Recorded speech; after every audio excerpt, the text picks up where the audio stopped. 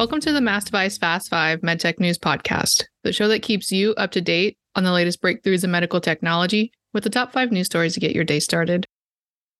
I'm your host, Danielle Kirsh, and today I have Sean Whooley with me. It seems like we have a lot of interesting news today. Looks like we have some legal news and some other FDA guidance things. What do you have for us today? Definitely a wide range of stuff to talk about. Study that supports Olympus's iTind treatment, Eitan Medical's cloud-based infusion management platform launch, an FDA approval for Urotronic, updated guidance from the FDA on drug-coated devices, and big fines for a genetic sequencing company. So yeah, a lot to dig into. Let's just do that. What's the first thing that we should know for today? First thing we should know is that study data backed the Olympus iTind for treating enlarged prostate. So it's a positive step for the system that Olympus acquired through its purchase of Meditate in 2021. And what is that treatment? iTind is a procedure that involves the placement of a temporary implanted nitinol device that reshapes the prostatic urethra. It does so without burning or cutting the prostate, and device placement can occur in an outpatient setting or physician office. So how does that device work? So it remains in place for 5 to 7 days while the patient stays at home, and upon removal, the patient should experience rapid and effective relief of their symptoms. It offers an alternative to pharmaceutical therapy, plus surgeries and permanent implants. It's proven to relieve symptoms without affecting sexual ejaculatory function or urinary continence, so it seems like the data so far has proven that it's pretty effective. So you just briefly mentioned some of that data, but what did some of the results of that long-term study show? So the study of 50 patients showed long-lasting relief of more than 4 years for people with enlarged prostate, or also BPH. Eitan proved to lead to significant and durable reductions in BPH-related lower urinary tract symptoms and led to improved international prostate symptom score and quality of life. The study showed that this impact lasted over more than 50 months and up to 79 months, or about just over 6.5 years post-treatment. So long-term impact for sure. What's the next bit of news that you have for us? Next bit of news is that Eitan Medical launched its cloud-based infusion management platform, which could definitely add a useful dimension to infusion therapy. And what is that Eitan Insights? The company's infusion systems, Sapphire and AvoSet, connect and transmit infusion data to the Eitan Insights platform. It then provides prescription compliance data and pump geolocation. It enables home infusion providers to optimize resources and reduce hospital readmissions. And what did the company design it for? The company said it designed Eitan Insights to meet the unique needs of at-home and specialty infusions. The company said the aims are to improve both the patient and caregiver experience. Interesting. And what are executives saying? CEO Shal Eitan said that it confirms Eitan Medical is set for sustainable growth with a focus on strong innovation roadmap that will redefine the drug delivery market. He added that they look forward to continuing to push the boundaries of healthcare technology. And what's this FDA approval news that you have? FDA approved a drug-coated balloon for, again, BPH symptoms from Urotronic in this case. It's another indication for the balloon, as it already had FDA approval to treat male urethral strictures. So what does it do? It's a minimally invasive surgical therapy called Optilume. It combines mechanical dilation using a proprietary double-lobe balloon with concurrent localized delivery of paclitaxel to treat lower urinary tract symptoms secondary to benign prostate hyperplasia, BPH. And how does Optilume work? Through mechanical dilation with Optilume, it achieves an anterior commissurotomy, and the delivery of paclitaxel maintains luminal patency during healing.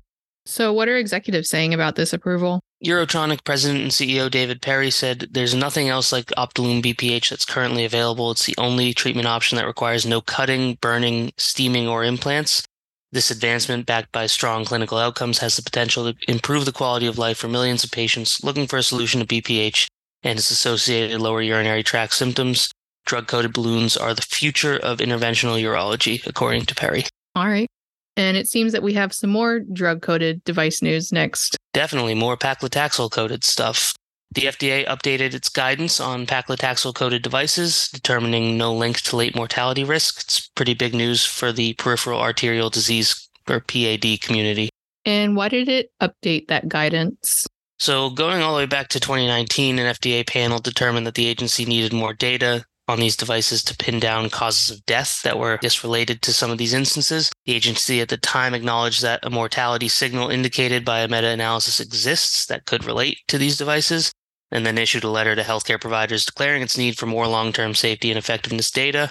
According to the FDA, it now has additional data relating to its previous communications asking for more, having worked with device manufacturers and external stakeholders to develop the protocol and analysis plan for the new data, and now the agency felt comfortable giving new guidance on the matter.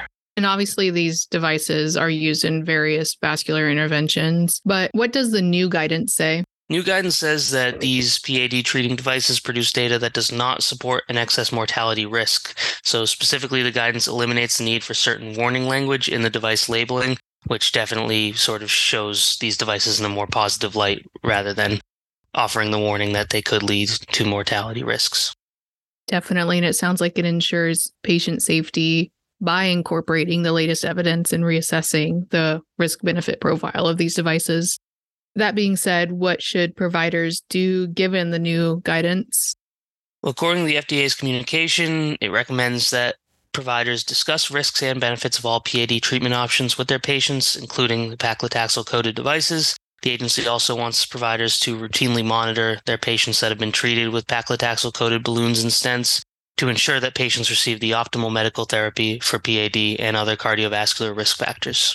And what's the last bit of news that you have for us? Last bit of news is that the EU hit Illumina with a $478 million fine over its Grail acquisition. And the scrutiny associated with this deal just won't seem to go away. So why did the EU issue this fine? So European authorities fined Illumina approximately $478.9 million or 432 million euro, as well as Grail got a 1,000 euro fine or about $1,100. They claim the companies implemented their proposed merger before receiving approval from the European Commission. These actions breach European Union merger control rules. Illumina's fine is the maximum penalty, which is 10% of its global annual turnover.